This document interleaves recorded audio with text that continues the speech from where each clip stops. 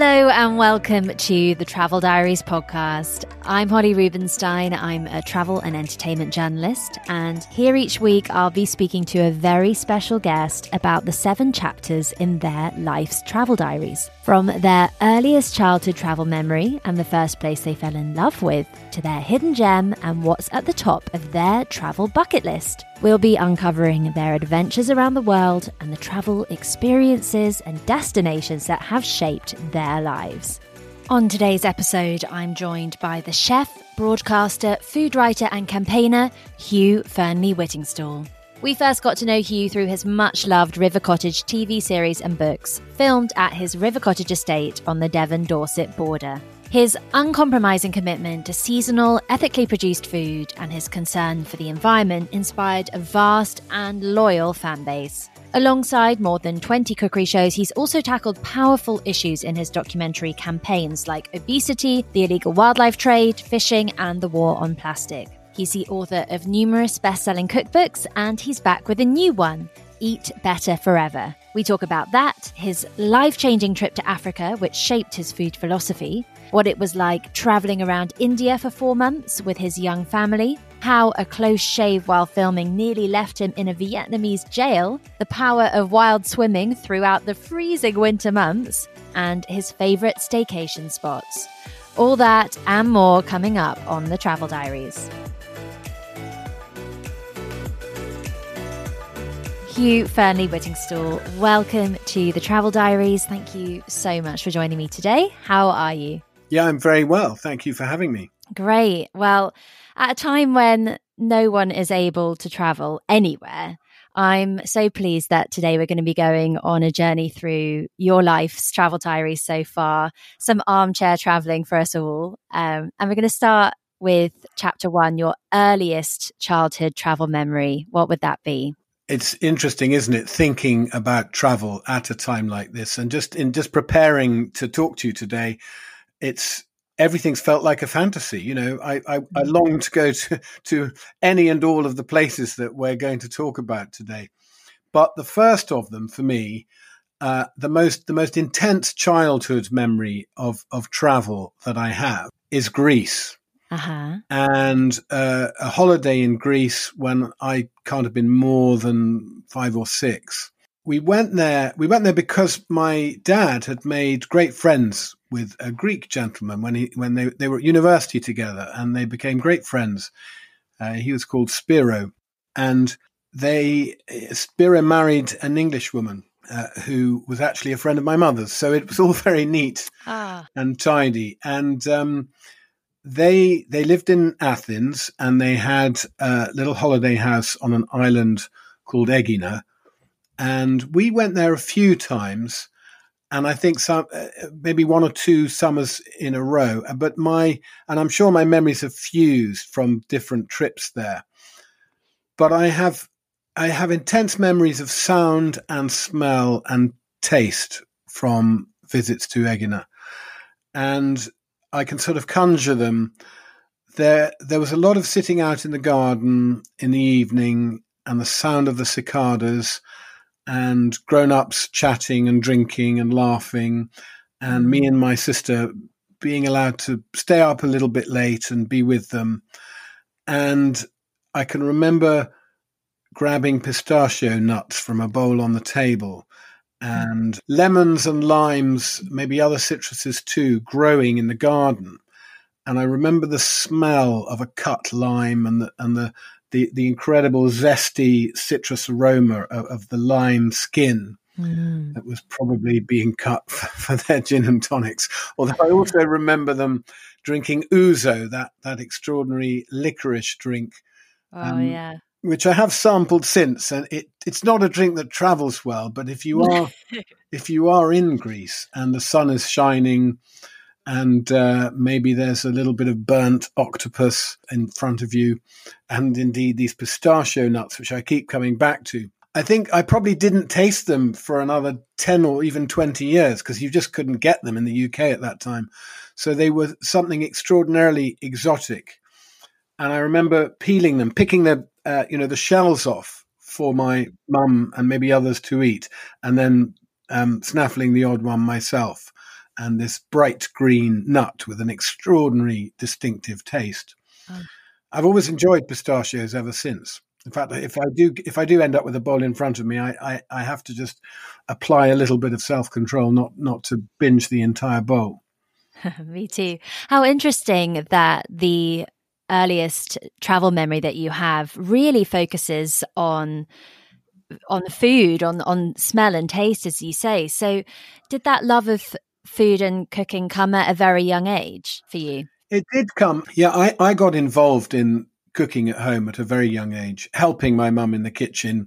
I remember mincing. We used to have, if ever we had a leg of lamb for a Sunday lunch, then a day or two later it would be shepherd's pie, which was one of my favourites. And we had a crank-handled mincer, and my mum would feed the bits of the leftover lamb along with a few slices of onion through the mincer, and I would turn the handle, or sometimes we'd swap jobs, although she'd get very anxious that I was going to mince my little fingers. So the sounds and smells of the kitchen are always very prevalent in my memories wherever I am in the world.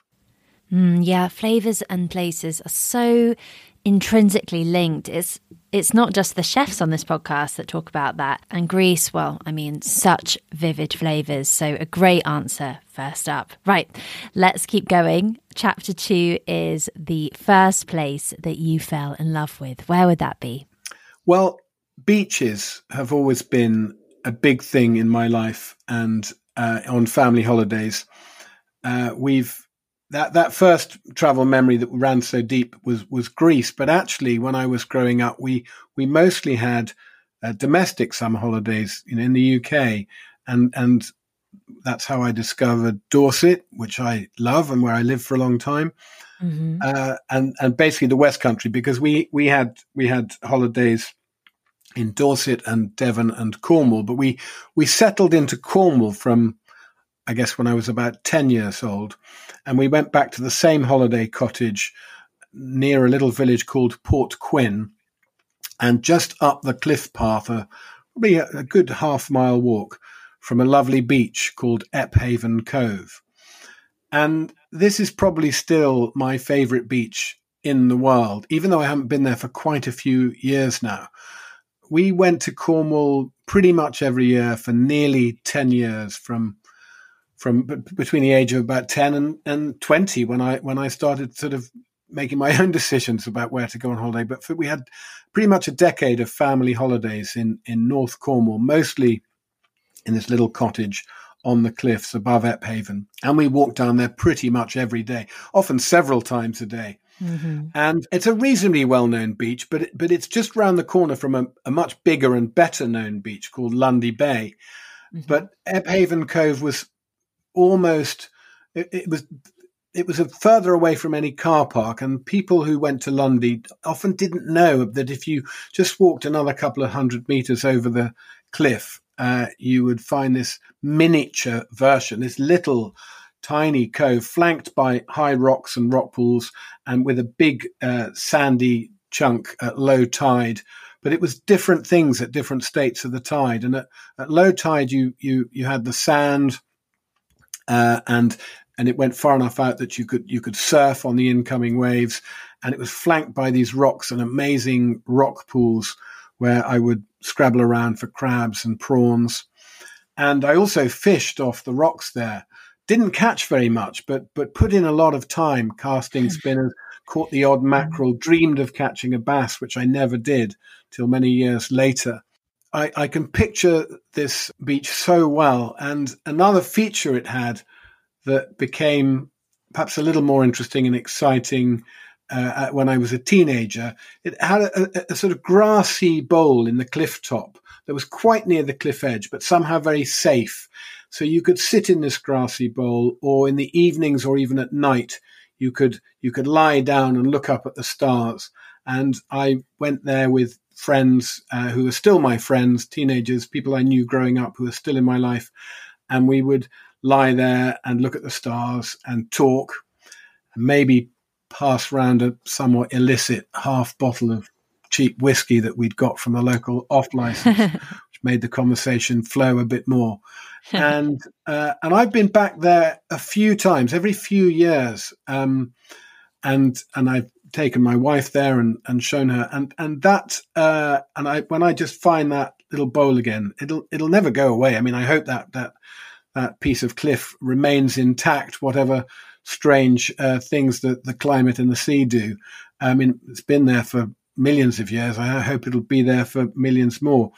But that's a very, very special place for me. Oh, yeah. Cornwall's such a special place to so many people on the Travel Diaries. It really is an all-time favourite, a hidden gem, a first place people fall in love with. It means so much to so many people, especially us Brits, doesn't it? It does. I have to say I'd like to think we were sort of early adopters. We started going there in the 80s, but of course it was already a very popular destination, especially around Polzeath and Rock and places like that. I'd be a little anxious to go there midsummer these days. Yeah. And when I have snuck back in the last few years, it's usually been off season, which is also a wonderful place to go, a wonderful time to go. And I will go back again soon. I'm due a dose. And of course, I live in East Devon, so I'm really not very far away. It's not more than an hour and a half, 2 hour drive to Ephaven Cove from here.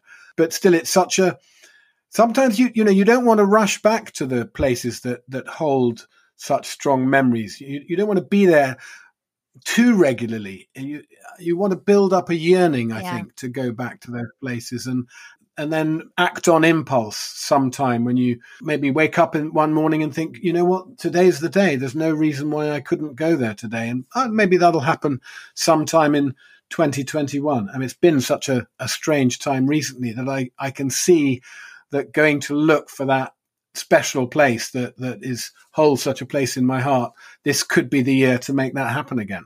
Oh, here's to hoping. I think we've all been drawing up mental lists of the places we want to rush to once we can leave the living room, haven't we? And beyond being in Cornwall, your answer I really love because it reminds me of such a crucial rule of travelling, which is to look around the corner of the touristy spots. It's where you find those gems like Ephaven Cove. Yeah. So from formative holidays to transformative travel experiences now, Chapter 3 is the place where you learn the most about yourself. This is probably a hard one and not a hard one. I mean, I think probably the most transformative travel experience I've had was going to Africa when I left university, a trip that I'd planned for some time. Now, as well as growing up and learning very quickly a love of food and cooking, the other obsession I had, and it really was an obsession, was wildlife. And I think that partly came from a kind of vital move that my mum and dad made at the very beginning of the 70s when they left London and moved to a rented farmhouse in Gloucestershire. And for me, that was at the age of 6, that was moving from an urban environment to this great, huge outdoor space that just seemed an amazing adventure, and it just changed my life. And I immediately became fascinated by birds, and not just birds, but birds and snails and beetles. And I did all those things that, I mean, are not very acceptable these days, but I collected birds' eggs and I kept snails in a box and fed them on grass and lettuce leaves and went on walks and bike rides with my friends and looked out for all sorts of strange. And these were times when the life in the hedge in the countryside was just brimming, and that enthusiasm extended out to excitement about the wildlife that I might one day get to see, and that was largely experienced through the medium of television, and of course David Attenborough and the Life series and and other wildlife documentaries. I just couldn't get enough of them, and picture books as well. And I just had it in my mind that one day I would travel to Africa and I would see some of these animals for myself. And so in my last year at university, a friend and I started hatching a plan, and we wanted to go to Africa, but we also wanted to be useful. So we made contact with a few NGOs and conservation organizations. And in the end, we got commissioned to write a paper for a symposium that was due to happen the following year. And we decided to plan our journey based around the idea of looking at the relationship between conservation authorities and local people and the wildlife itself, this three-cornered thing that was often quite tense and fraught. Mm-hmm. And it was a fascinating journey, and it gave us access to some incredible places in Southern Africa. We started in South Africa, and in Johannesburg we bought a second-hand pickup truck, and we traveled to Swaziland and Botswana and Namibia and Zimbabwe. It took us 5 months, and we visited over 20 different game reserves. Oh, how wonderful. And while we were there, we interviewed people from the local population. We interviewed the people who ran the reserves, and we had endless tapes. But I mean, in terms of my memory, with just the extraordinary things that we saw, we saw everything. We saw we had amazing experiences with lions, cheetahs, leopards, the big stuff. But it's also, we camped out in very wild places. We once heard an absolutely deafening roar in the middle of the night that woke us up with a great start. And we woke up in the morning to find that a family of lions, they'd moved on before we woke, but had slept within 50 meters of where we were in our tents. Oh, wow. So we had some really extraordinary experiences. And during that time, my ideas about getting involved in wildlife conservation began to consolidate. And we started planning an idea that would bring us back. Our time ran out and our money ran out, and we went back to the UK and we wrote our paper for the symposium. But I started to plan another venture, which was to write a book about the experience. But I felt I needed to go back there and do some more interviews and meet some more people.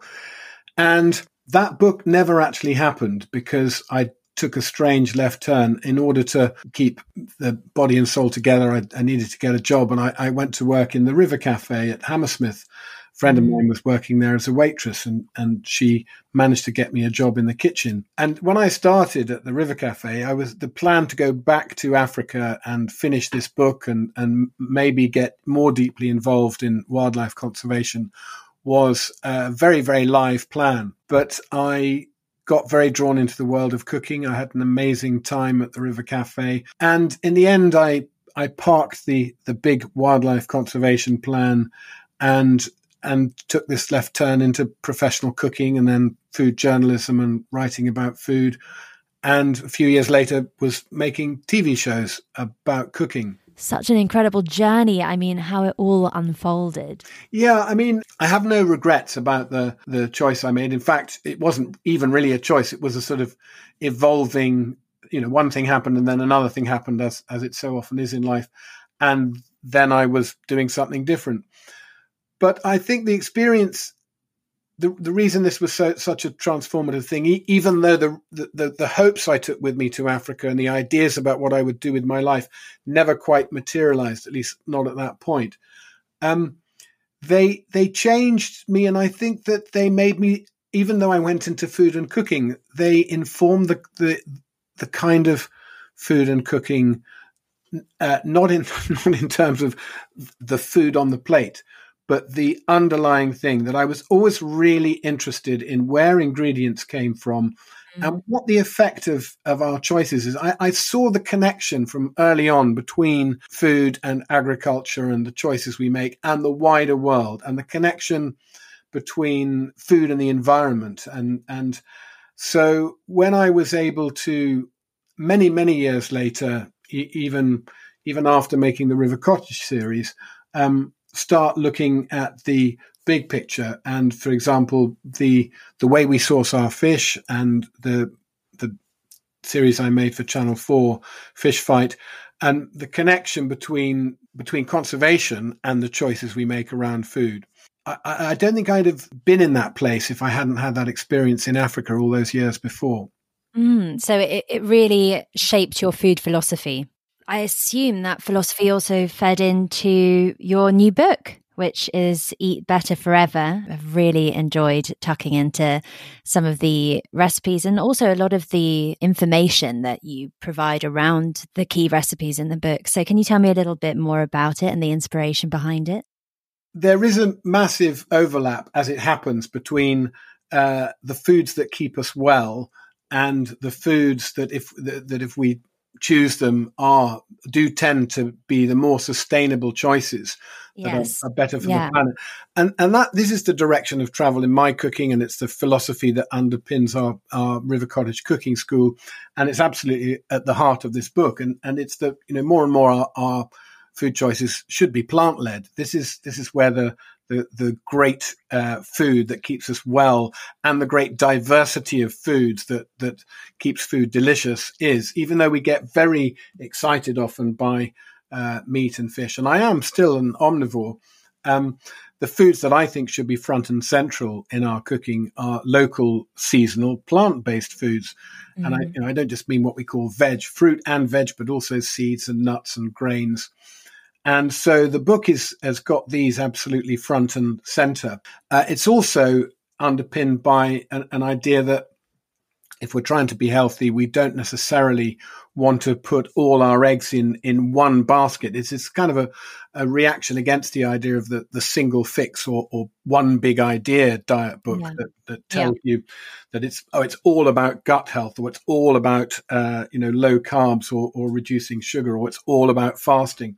There are actually many elements to healthy eating, and it really doesn't do us any harm to get a handle on a bunch of them. A more holistic approach. Yeah, a more holistic approach. People like things to be organized and clear, so I've come up with 7 ways to transform your diet. That's the subtitle of the book. And the first one of them is what I call Go Whole. Just make whole natural foods the fundamental building blocks of your cooking and your eating. When we start relying too much on processed foods and industrially made foods, we find that a lot of the good stuff has been taken out.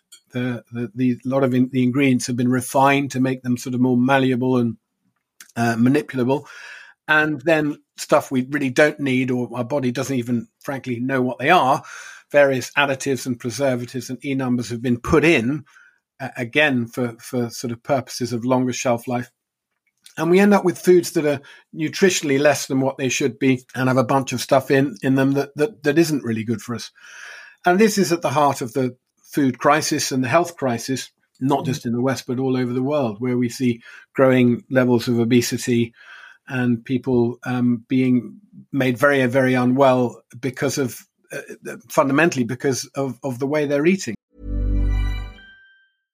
How would you like to look 5 years younger? In a clinical study, people that had volume added with Juvederm Voluma XC in the cheeks perceived themselves as looking 5 years younger at 6 months after treatment. Look younger, feel like you. Add volume for lift and contour in the cheeks with Juvederm Voluma XC. Reverse signs of aging by adding volume to smooth laugh lines with Juvederm Volure XC. For important safety information and to find a licensed specialist, visit Juvederm.com. That's JUVEDERM.com. Not for people with severe allergic reactions, allergies to lidocaine, or the proteins used in Juvederm. Common side effects include injection site redness, swelling, pain, tenderness, firmness, lumps, bumps, bruising, discoloration, or itching. There's a risk of unintentional injection into a blood vessel, which can cause vision abnormalities, blindness, stroke, temporary scabs, or scarring. Talk to a licensed specialist to find out if it's right for you.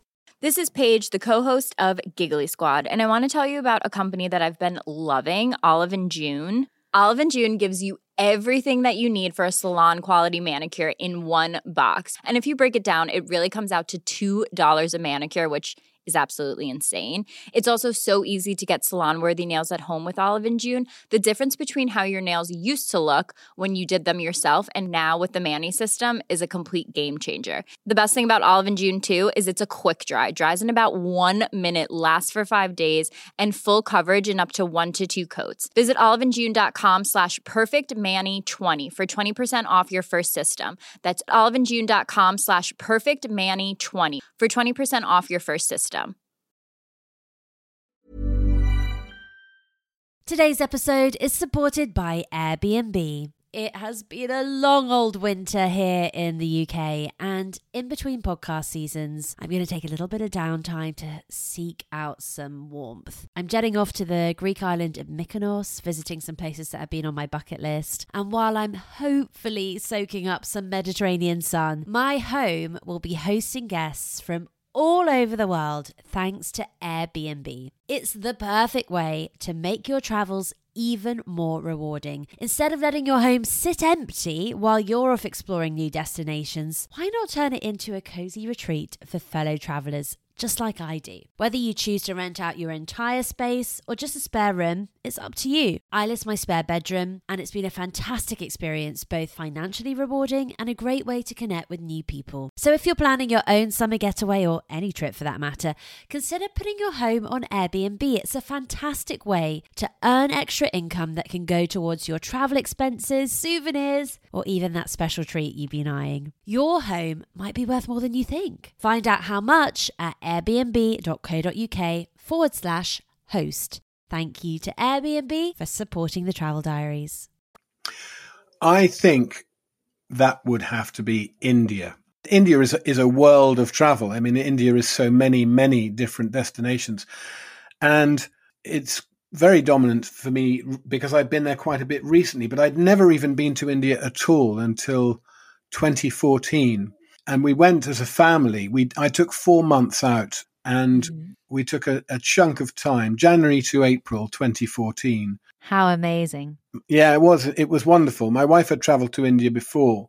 I never had. I traveled to all sorts of amazing places in the world, but I'd never been to India. And I'd somehow, in the most ridiculous way, I kind of thought it was sort of too late. I was too old to discover India. You know, I hadn't been in my gap year, and lots of my friends had, and lots of people I knew had traveled there.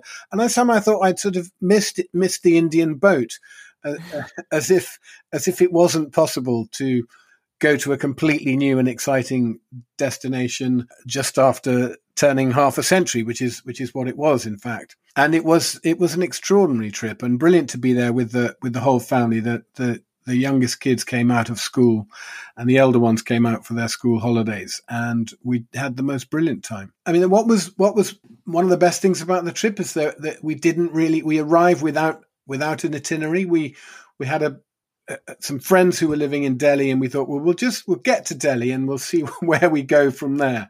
And we used Delhi as a base and went on various forays around India based on recommendations from people we met pretty much after we got there. We had a few ideas about places we'd like to visit, but to travel without a pre-planned agenda was quite a new experience, and also to have this extraordinary country that's pretty much a continent sort of unfolding before you. I think we were nervous that as we were heading out there, that there was just too many possibilities, that we'd suffer from a sort of options paralysis, that, you know, we wouldn't be able to make our minds up about where to go.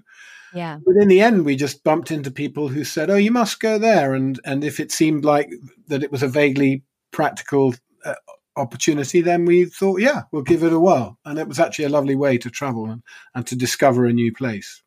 Oh, that's great. I mean, brave, but fantastic. I have to ask, because this trip sounds so incredible and you were getting insider tips while you were out there. What was, a recommendation that you got that was a real standout from a local or someone who has experience with India? Gosh, well, so many different places. One of my favorite places was we went to a place called Bharatpur, stayed in which is a bird sanctuary and just an amazing wild place. And it's actually not far from the Taj Mahal, so we snuck that in while we were there, okay. And that was amazing, But the highlight for me was these early morning walks in Bharatpur, and a couple of times I went with my son, Freddie. So he was 11 and just getting interested in birds and wildlife. And we got up at dawn a couple of times and met a local guide and went walking on these trails through Bharatpur and saw beautiful birds and deer and just heard sounds that we'd never heard before. And it's just something that will always stay with me, a very, very special time. And how about a favorite hotel? Is there a place that really stuck out to you as a favorite place to stay?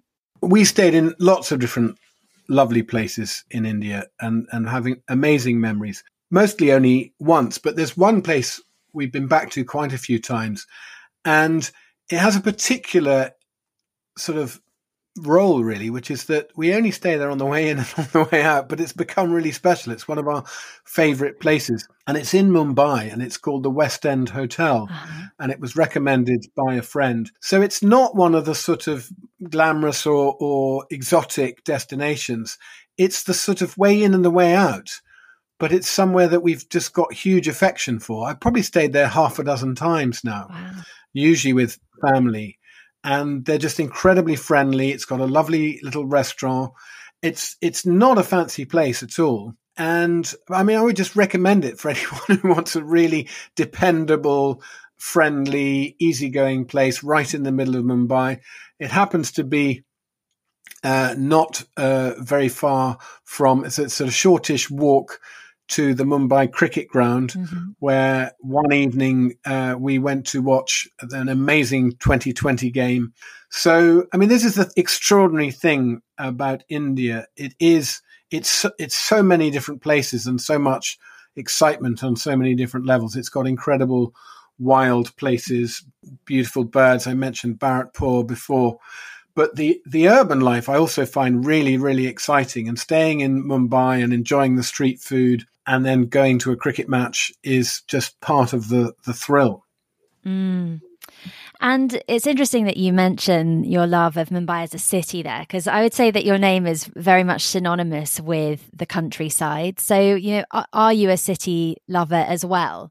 I find that living in the countryside enables me to enjoy trips to the city so much. Right. And that includes London. When I did live in London for most of my 30s, and I spent quite a lot of time trying to escape, going out at the weekends to see my mum and dad or stay with friends or find other ways to get out of the city.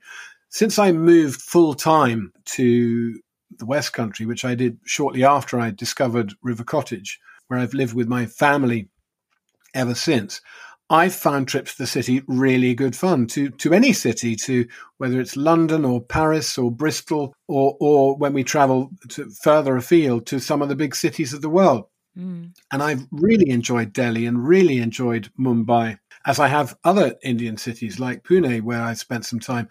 So that the buzz from being in the city makes sense to me because it's not my, it's not my home patch. It's not my natural habitat. And so that juxtaposition really helps you to appreciate it, right? So can we talk a little bit about River Cottage? For my international listeners who might not be familiar with it, can you explain a little bit about it? Such a bastion of the British countryside. Well, River Cottage has evolved because originally it was the name of a little cottage where I lived for a while and then made some TV shows, which were essentially about the downsizing life. It did actually genuinely reflect my move out of the city in search of a different way of living and raising my own livestock and growing my own food. And we made that series in the original cottage for 3 years in a row. And then I set up a cookery school of sorts, a sort of events place in a farm nearby. And we continued to film as we transformed that into a garden and a kitchen and an occasional pop-up place that local people could visit.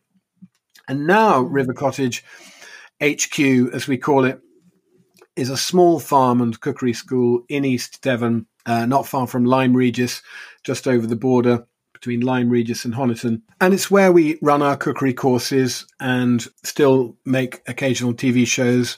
We spent a lot of the first lockdown putting our favourite courses online. So we now have an online cookery diploma at River Cottage, but we're really looking forward to opening again as soon as possible and welcoming people back. This is what we love to do, is teach and inspire people about growing their own food and cooking, spending a day with us or maybe doing one of our 4-day courses, and then heading home brimming with ideas and projects and possibilities, and just sharing in that extraordinary excitement around food, especially food that you have been able to make close connections with, ideally by growing some of it yourself, or by maybe learning to make your own cheese, or even cure your own, smoke your own fish and meat, or just to find out what those connections are with local food growers and how satisfying it is if you're able to source at least some of the food from the local community. And in the end, I think, as with travel, one of the things that makes life make sense really is to create stories of our own. And this is what happens when we come back with memories, but of great trips we've had, or holidays, or adventures. Those memories are really the stories that have stayed with us. And great food always has a great story. And if you want your food to help you to feel good, not just in body, but also in soul, then it means a lot to know the story of where that food came from, to meet the person who grew the vegetables, or have a visit to somewhere where they're actually making cheese, or to connect with a farm and come home with something from that farm.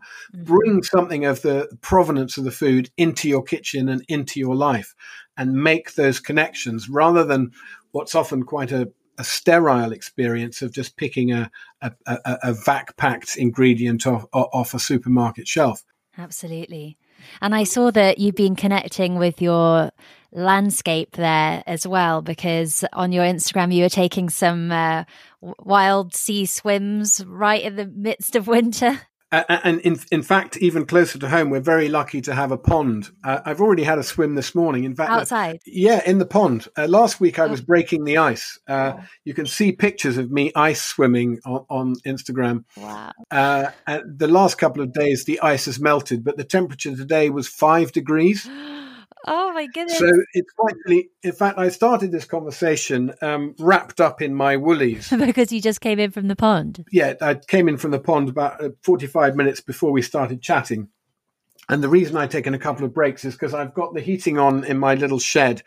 And as I'm warming up from my swim, it's always a really nice feeling of slowly warming up from the inside. And I've got my merino wool leggings on under my jeans. And there comes a point when I've started my day when I actually start to get too warm, and then I have to turn the heater down and open the windows, and I can start sort of acclimatizing again to the temperature as it is around me. But it's such a buzz, this cold water in the morning. If I don't make it to the pond, or if I've got to do something early, I get a cold shower in. So one way or another, I get a dose of cold water every day. It's just something that's become part of my routine for starting the day. And do you really feel tangible kind of health benefits from it? Or what is it about it that you love? I definitely think it's helped me. I think it's really good at dealing with stress. It's helped me sleep better. I mean, this is really me talking personally. Yeah. And it's just something now that's such a part of the fabric of my day that, I can't imagine a day without that cold water buzz at the beginning of it. It grounds me at the beginning of the day. I mean, it grounds me. It wets me. It waters me at the beginning of the day. Yeah, I've never tried it, but I want to give it a go because, like you say, I think it sounds mentally cleansing as well as kind of physically and spiritually. It's very invigorating. There's no doubt about it. I would just say to anyone who's thinking of taking the plunge, don't just go and jump in a really cold pond or even the sea in the middle of winter. You get away with a dip in the sea because the water temperature doesn't get too low. But be ready don't stay in too long and be ready with some nice warm clothes to put on afterwards. Brilliant. Well, chapter 5 then is your hidden gem, a place that maybe my listeners might not know that much about that means a lot to you. Well, I've chosen somewhere that's a bit of a recent discovery, and it's actually quite local. It's not some far-flung exotic destination. It's a really lovely little hotel right in the middle of Totnes, which is less than an hour from here. And it's called The Bull. It's in Devon, on the south coast of Devon, not at all far from the sea, in Totnes, which, if you don't know much about it, is a very quirky and interesting Devon town that's got something of a reputation for having a kind of, how shall I put it? I mean, people are drawn to Totnes for a slightly alternative lifestyle, and which I think is great.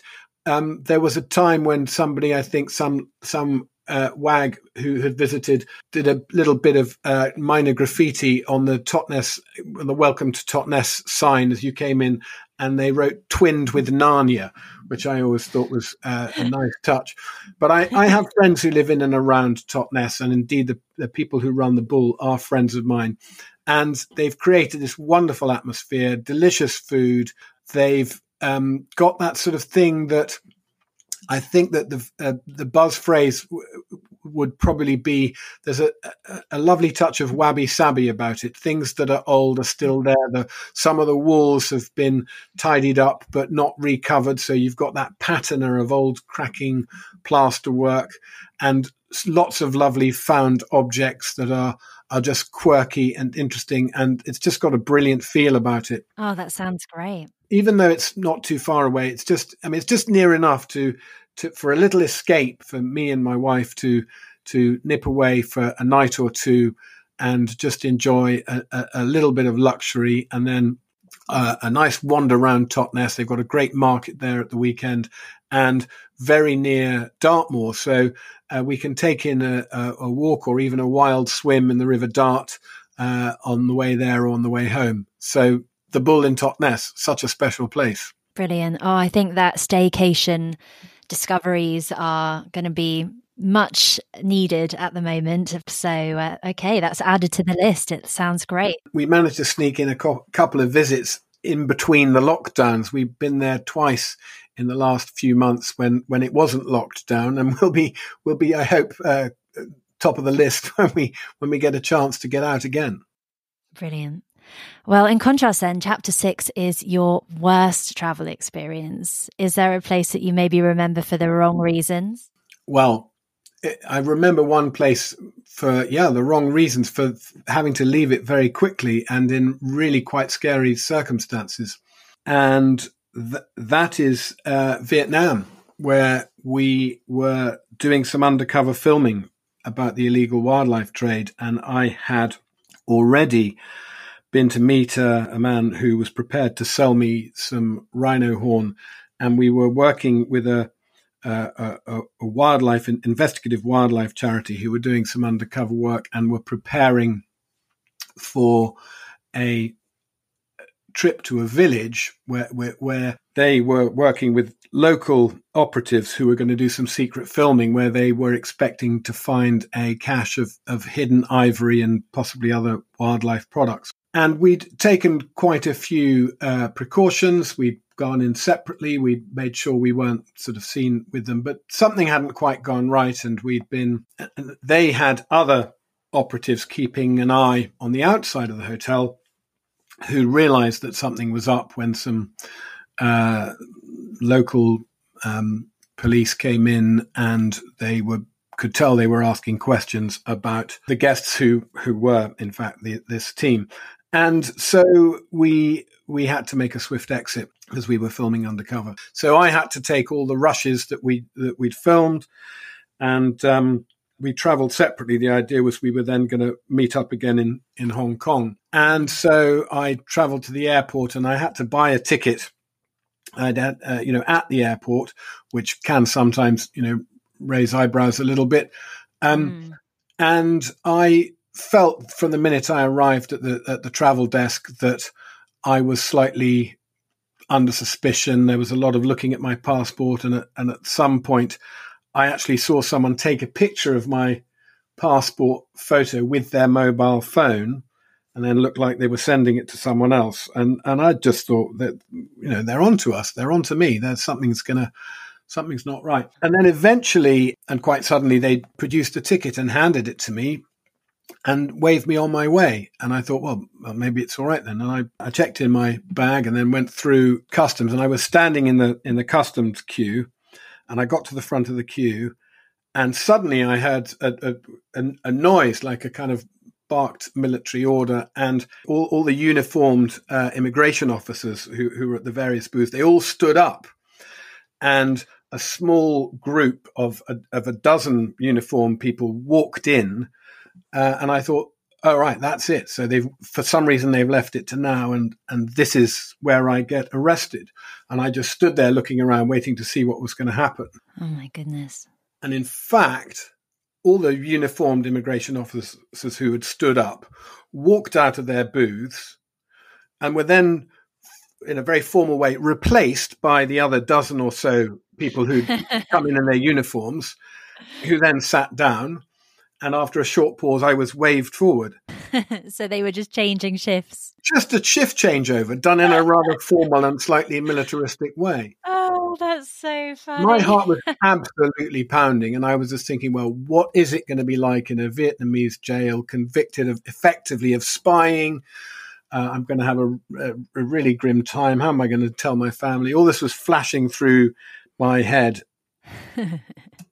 So we're now on to the final chapter of your travel diaries, Hugh, and that is chapter 7, which is what is the destination at the top of your travel bucket list? Well, it's quite simple, really. I want to go and see my mum and dad. Oh, where are they? They're in Gloucestershire. They're in a village called Wootton Under Edge. The great news is that they've both had their vaccinations. Fantastic. So, in theory, really, I should be able to go and see them. But that's not quite how it works at the moment. We are not supposed to be traveling away from home. And, we're going to play it by the rules, but hope that it won't be too long now. In terms of travel bucket list, anywhere, any kind of travel is a bucket list at the moment. Yes. So, that's one of the journeys I'm most looking forward to making. But all the other things I've mentioned during this lovely conversation, they're all back on my. I'd love to. I feel a strong yearning to go back to Ephaven Cove. I want to pop down to the Bull for dinner and a night away. And the idea of getting to India again sometime in the next year or two, I would love to do. But it's not going to happen tomorrow. We can but dream. Thank you for taking us all around the world from our armchairs, Hugh. Those were your travel diaries. It's been such a pleasure. Thank you. I've enjoyed it very much. Thank you.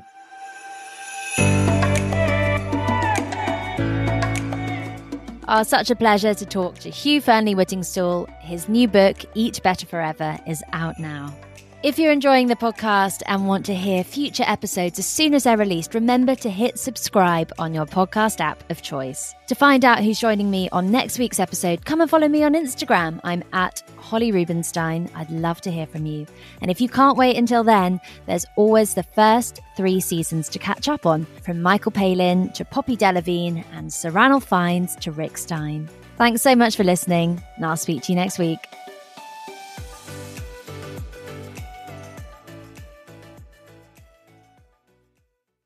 Today's episode is supported by Airbnb. It has been a long old winter here in the UK, and in between podcast seasons, I'm going to take a little bit of downtime to seek out some warmth. I'm jetting off to the Greek island of Mykonos, visiting some places that have been on my bucket list, and while I'm hopefully soaking up some Mediterranean sun, my home will be hosting guests from all over the world thanks to Airbnb. It's the perfect way to make your travels even more rewarding. Instead of letting your home sit empty while you're off exploring new destinations, why not turn it into a cozy retreat for fellow travelers just like I do? Whether you choose to rent out your entire space or just a spare room, it's up to you. I list my spare bedroom, and it's been a fantastic experience, both financially rewarding and a great way to connect with new people. So if you're planning your own summer getaway, or any trip for that matter, consider putting your home on Airbnb. It's a fantastic way to earn extra income that can go towards your travel expenses, souvenirs, or even that special treat you've been eyeing. Your home might be worth more than you think. Find out how much at airbnb.co.uk/host. Thank you to Airbnb for supporting the Travel Diaries. Mom deserves the best, and there's no better place to shop for Mother's Day than Whole Foods Market. They're your destination for unbeatable savings, from premium gifts to show-stopping flowers and irresistible desserts. Start by saving 33% with Prime on all body care and candles. Then get a 15-stem bunch of tulips for just $9.99 each with Prime. Round out Mom's menu with festive rosé, irresistible berry chantilly cake, and more special treats. Come celebrate Mother's Day at Whole Foods Market.